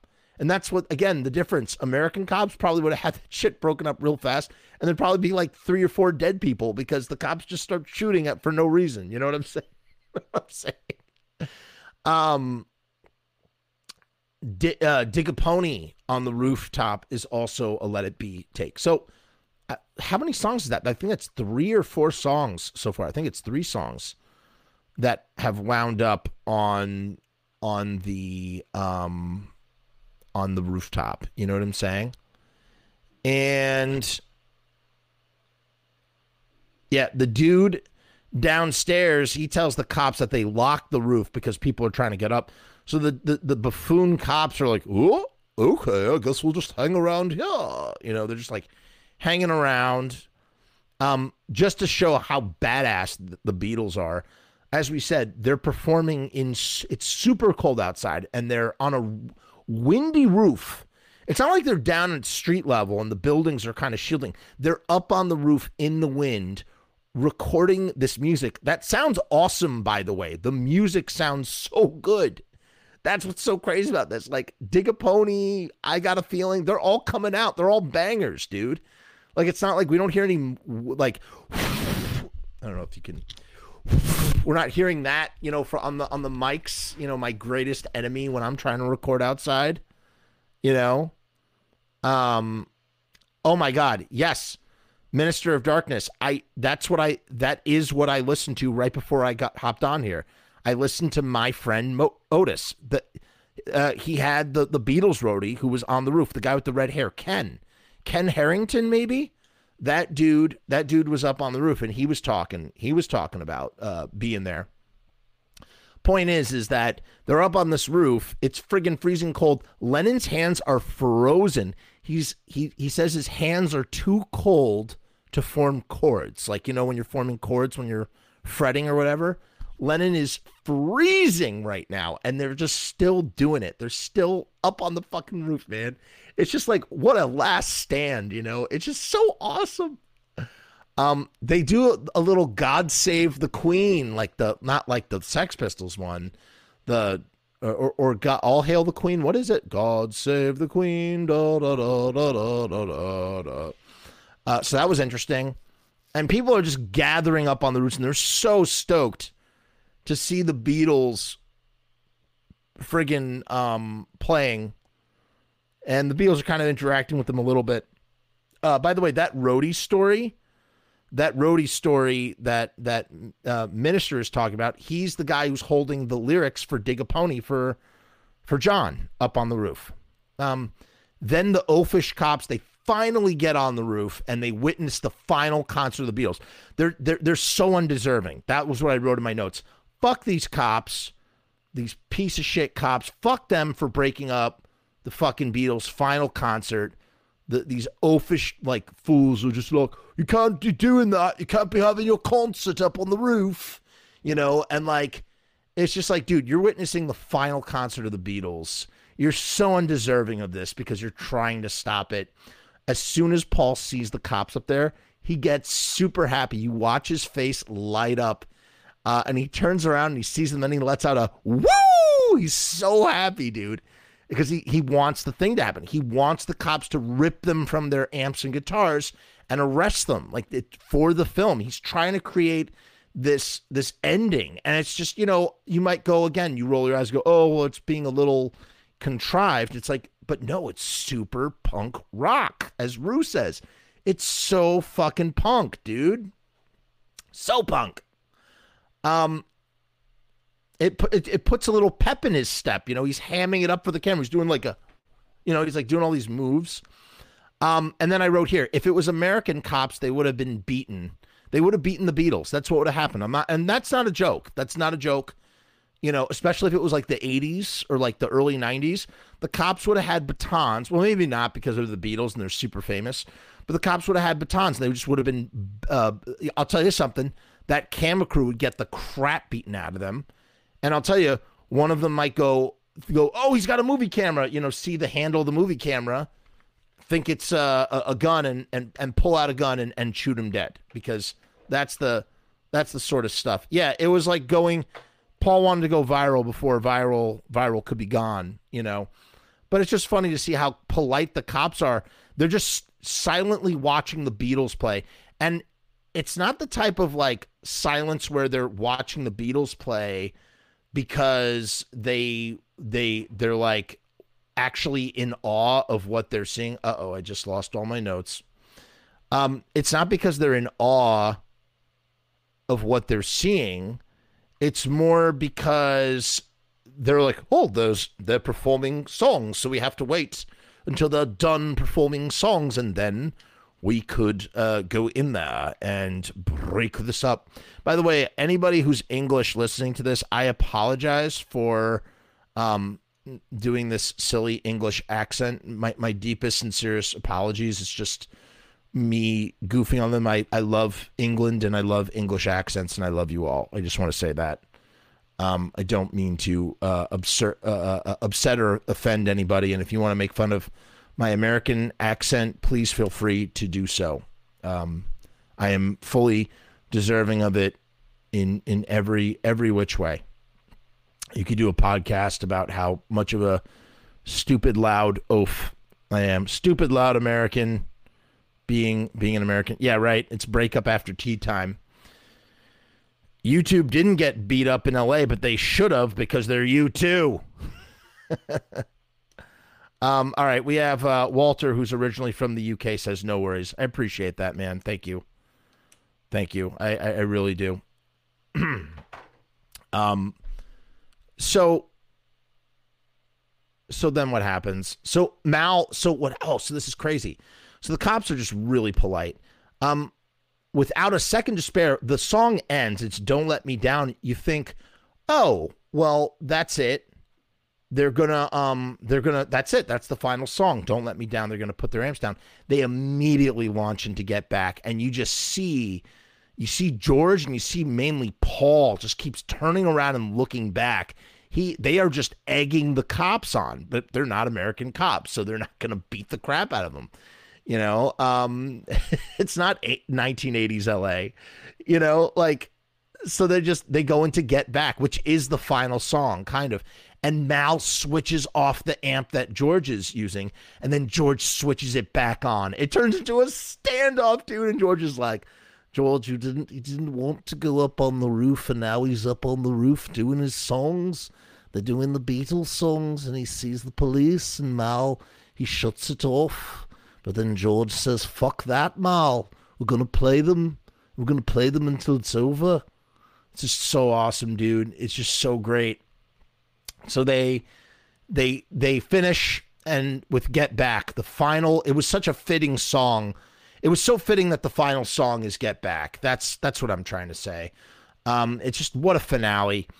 And then the little bit that you've heard on "Let It Be" a million times, he says, John says, I hope we've passed the audition, which is what you hear on "Let It Be." And it's just so great, man. It's so great. They go down. So here's the thing. They go back down into the basement at Apple Studios, and they're listening to the tapes. And immediately I am reminded, I don't know if any of you are into Wes Anderson or Wes Anderson films, but suddenly I just felt like the whole rooftop and them all like having a good time. It's just such a wonderful, warm, friendly note to end "Get Back" on, especially because of how sad, like, the bigger reality is that they're like breaking up. Like, everybody's happy and laughing and feeling so triumphant for what they did. And George Martin thinks that it was a good dry run for something in the future, you know, and had Klein not come about, that they might have done something about it, you know, that might have happened. Or if Ringo hadn't done the Magic Christian, maybe it would have, who knows what would have happened. But it's just so nice seeing them all listen to the tapes back down in the basement. And like I said, it feels like a Wes Anderson movie, you know. They're going to do more recording, but it takes a long time for all the stuff to come off the roof. So they decide to finish the final recordings the next day. Paul, the next day comes, and the credits roll, by the way, now. And we're just, Peter Jackson just packing every last bit he can into this stuff and into this thing, because as it turns out, Peter Jackson, who does extended cuts of everything, finds out from Disney that there may not be an extended cut of Get Back. And so upon hearing that, that's why we were all wondering, it was supposed to be 6 hours long. All the Beatles and all the Disney people, everybody who saw the film and approved the film, approved the 6 hour cut. Peter Jackson, who's a badass in his own right, he goes back in and he throws in, we get over almost 2 extra hours, about an hour and a half extra stuff, because he's afraid that if they don't do the extended edition, this is all we'll get. So he extends it further. And the stuff that he puts back in, I would find out because I listened to an interview with him, the stuff that he puts back in are little sort of like plot element stuff, like plot bits that sort of make sense. Or he says this, he says the 7.5 hour version flows better than the 6 hour version because we added this stuff in. And he said, he told a story, and I thought it was a very poignant story. He says, my uncle used to paint bridges, and it would take him 3 years to paint a bridge. By the time you get to the other end of the bridge, the stuff that you painted 3 years ago is already starting to peel and crack and degrade.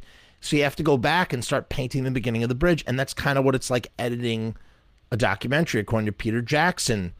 You know, like you get to the end and you realize stuff that didn't make sense at the beginning makes more sense. So you got to go back and fix things. And so that's what Peter Jackson said. That was part of the process, which I found fascinating. Minister of Darkness says, it's awesome at the end. They cut out the part where John's Rolls Royce ran over Ringo's puppy. Damn it, Disney. Oi. Can't be having that. John's kind of like Cruella de Vil, I guess, right? So it's a great way to end on them doing that. Then we see during the credits, we see Paul is wearing what he does in the Let It Be video, or the Long and Winding Road, maybe both.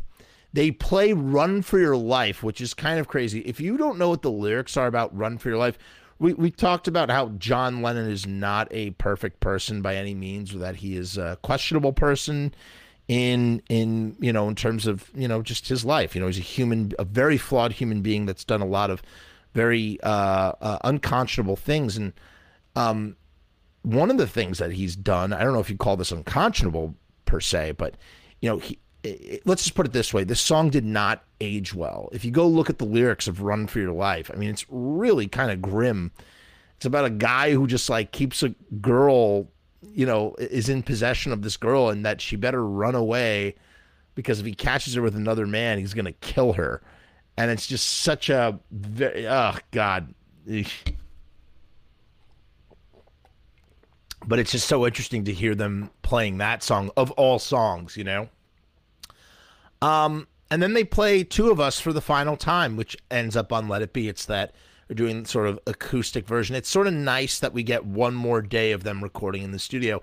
And so by the end, you basically have this sort of like situation where they were struggling,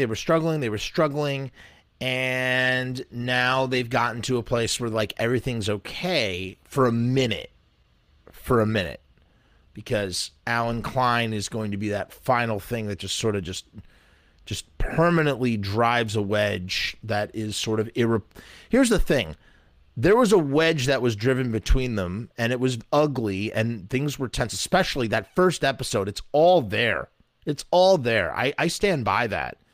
But the last two episodes, we see them overcome. We see them overcome the problems and get to a place where they can, do the thing that they set out to do, or the closest approximation of that, right?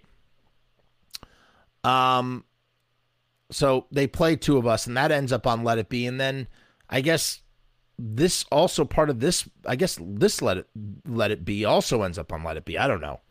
And then all the way at the end, there's like literally 15 seconds left in the runtime. All the way at the end, Paul still wants to do one more of Let It Be. And John says, we've got so many of the bastards. And that's how they end the entire Get Back. Will I rewatch Get Back? Of course. I'll probably wait. I'm probably going to wait. Maybe I'll wait a year or something, or 2 years. Actually, I kind of want to watch the anthology now to see how much more whitewashing and manicured it is compared to Get Back, which definitely shows a lot more warts than I thought it would, and definitely is a lot more honest maybe than I thought it might be, or at least Jackson is not totally shilling for Disney. He's telling the truth, or the Beatles. He's telling the truth, man. Like, it was a happy time. It was like a heartfelt time, just rising up against the craziness of it all. So like I said, so that concludes the review.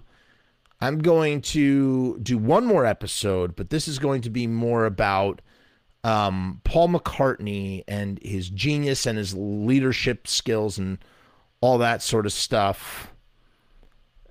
Minister of Darkness wants me to watch it again tomorrow. I mean, I'm so not like burnt out, but like I'm so overly stimulated by all the awesomeness that I saw. Like I need to like let it cook for a little while before believe me, I'll be watching that time and again. I really do hope it does come out on Blu-ray because I will totally buy that on Blu-ray. I need to own it.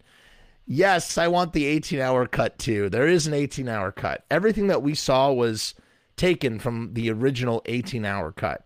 Kind of insane when you think about it. You know what else is really insane? Truly insane. This guy at riotstickers.com. Do you know about riotstickers.com? Riotstickers.com is a sponsor of this channel. We're powered by riotstickers.com, and they are running this insane promo deal. Are you a fan of the Beatles? Do you want to print up some bootleg Beatles stickers? Maybe not. Maybe Josh wouldn't be happy with bootleg Beatles stickers. Do you have a band like the Beatles and you're trying to get your name out there or trying to create some brand awareness? Well, you can do it by getting some stickers at riotstickers.com. And the best way to do that is with a special promotion that we are running right now here on the channel. With the promo code FROMUS, you can get 50% off. You can get 50 3-inch by 3-inch square stickers for $29.50. Look, it's right there. See that? Go into the description. You'll find the link, and then use this promo code right here. FROMUS. Boom. Make sure to subscribe. Make sure to like. Make sure to comment. Buy a coffee. Oh, Minister of Darkness says that he made an order and got hooked up. That makes me incredibly happy.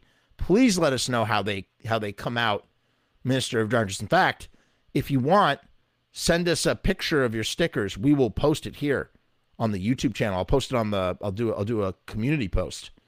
But yeah, and if you like die cut stickers, those are the stickers that are shaped.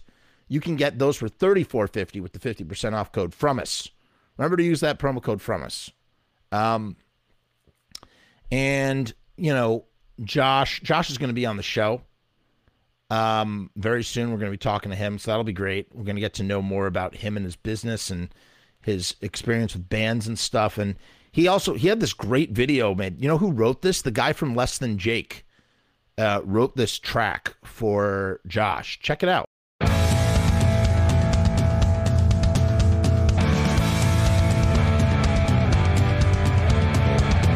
We make stickers, banners, and buttons too. Posters and promo cards. There's nothing we can't print for you. From stage backdrops to bass drum heads. We can print on shirts. We can print on hats. We can print on pants. Cheap prices and high quality. Quick turnaround times and free shipping. We also offer free artwork support. Great customer service and so much more. RiotStickers.com. Riot Stickers, we are the bomb. RiotStickers.com. Riot Stickers, we are the bomb. RiotStickers.com. Riot Stickers, we are the bomb. RiotStickers.com. Riot Stickers, we are the bomb. RiotStickers.com. Riot Stickers, we are the bomb. RiotStickers.com. Riot Stickers, we are the bomb. Yeah, baby. So that's what you got to do. That's what you got to do. That's right. You got to smash that like button. Oh, my God. In 5 minutes, it'll be 42 years since we lost John Lennon. Really is sad. So sad. And to think that he was considering reuniting with the Beatles in Central Park. He was going to go and see Mimi. Just a lot of stuff. Just very sad. Tune in tomorrow, by the way, because we are doing a very special Streaming Evil Live show that you guys are not going to want to miss. If you guys are Misfits Sam Hain fans, you're going to love this show. I mean, this is a really special show, and I'll tell you why it's so special. I put out a challenge a while back. I said to anybody, I said, hey, look, I challenge you to go out there and record Misfit songs like their Sam Hain songs with their Misfit songs, Initium songs like their Earth AD songs, and Earth AD songs like their Initium songs. And this guy did it. And I got to tell you, I was very skeptical, but he did it, and it came out really great. And we're going to do a listen through. It's going to be really, really, really cool. I mean, he really captured my imagination as my imagination was running wild with what it would sound like. He definitely, let's put it this way, he knows this music well enough that he was able to show me what it would sound like. And, you know, he did the best he could with the resources that he had. And I was so blown away. So it's going to be a very special show, especially because these tracks were created because of the show. We issued a challenge and someone out there and brought these things to life, you know, which is really cool. So we're going to do that. Minister, that's happening tomorrow night, probably around 9-ish. It's going to be a lot of fun. Yes. Watching the wheels. I mean, look, Double Fantasy is great. Oh my God, Amy, just wait. Amy, oh my God. You're going to hear Sam Hain in a whole new light. You're going to hear Earth AD in a whole new light. It's just going to blow your mind. Like, this guy just totally understands this stuff, you know? And like I said, you know, he told me how he recorded it. He recorded it in his basement. He recorded all the vocals in his car. So it's a very DIY operation. Let's put it that way. And he does a great job. I thought he did a great job. He nailed the assignment. So I'm really looking forward to that. So yeah, so make sure you tune in tomorrow night for that. 2 minutes until the anniversary of John Lennon leaving us. I did not time this show with that, by the way. It just so happened to be that way. Awesome. Thank you, Minister. And thank you for all of your Beatles-centric comments. I got to tell you, it's so nice when I see like the people that come for like the Misfits stuff and the Sam Hain stuff. When you guys stick around for the Beatles stuff, it makes me so happy, you know, because those are two things you don't generally lump together in any way, shape, or form, let alone being on the same channel. But it just so happens that we talk about a lot of different stuff here on this channel. So it's just nice to see participation and in the comments in regards to that. It's really, really great. To me, it's really, really great. What else can I tell you? I don't know what else to tell you. Patreons, if you haven't seen it already, you have got to check out this video that I posted. It's Patreon exclusive, YouTube casualties only. It's a great video. Has to do with cheeseburgers. You will really appreciate it. It's a Christmas present, I guess you would call it, holiday present. This is on December 23rd is when it's going to drop. So keep your eyes peeled for that. I want to do more videos like that. I just need topics that come up that work for that sort of thing. You know what I mean? I don't want to just make it for the sake of making it. I want it to be, you know, I want to be inspired. The Danzig Beatles discussion. I don't even know what that means. As to whether Danzig likes the Beatles, I don't. Who knows, man? Who knows? That's some crazy mojo there. I really don't know. Okay, it's midnight, guys. It's midnight. A day in the life. R.I.P. John Lennon. That's right. We were waiting until midnight out of respect to John Lennon. Yes, the Beatles are punk. John Lennon, nobody's more punk than John Lennon. You know what makes me sad for John Lennon? I'm sad that John Lennon didn't live to see Twitter. I feel like he would be the biggest fan of Twitter, truly. I don't know. He's just like, he's everybody's uncle, man. You know, he's like, he was a fucked up, flawed guy who just wore his mind on his sleeve and wore his heart on his sleeve and wrote from his soul.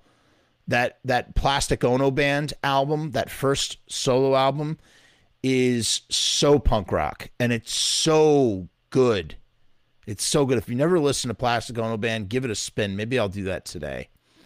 I just wanted to wait until midnight to pay a proper salute. And, you know, we'll say what we normally say. We're going to say peace and hair grease, and I'll tell you all about the Patreon. Hey guys, what's going on? It's Jeff. So I've decided to make a Patreon.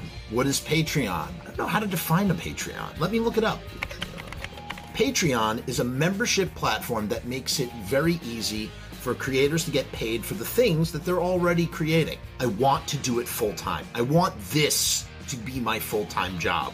In my efforts to make that happen, I've set up this platform. Is it going to work? Is it going to be successful? I don't know, but I would rather try and crash and burn than not try at all. The goal is to create enough passive revenue so that I can continue to do this full-time, uninterrupted. Why? Because I love to do this. I love creating content. I love making videos. I love shooting films. I love doing podcasts. In case you couldn't tell, I love to talk and I never shut the fuck up. So right now I've kept the Patreon incredibly simple. There's 2 tiers, and that may change in the future. The Murdergram is a simple way to extend support for all of the hours and hours of free content on the channel for nothing more than $1. 38 cents goes to Patreon. What's $1.38, eh? It's less than a cup of coffee, but it's a great way that you can show support for very little effort. When you divide that $1.38 by the hours and hours and hours of time spent listening to this endless drivel of content, the dollar cost average works out. Next up is the YouTube Casualty for $6.66. The YouTube Casualty is loaded to the gills. Enjoy the archive ad-free, as well as ad-free early access to special docu-style podcast videos, music reaction commentaries, and the like, a month before they drop on YouTube, loaded with ads, I might add. You're also going to get exclusive content and behind-the-scenes content that is not available on YouTube or anywhere else. So you get to peek behind the veil. And believe me, there's a couple of choice pieces. Most of all, more than anything, whether you join the Patreon or not, I just want to thank each and every one of you that comes to the channel, that watches all the shows, that leaves comments, that participates, that subscribes. That's really the most important thing. This is just trying to find a way to earn a living as an artist. And with that, thank you for my TED Talk. Join the Patreon, because we need you! 66 cents.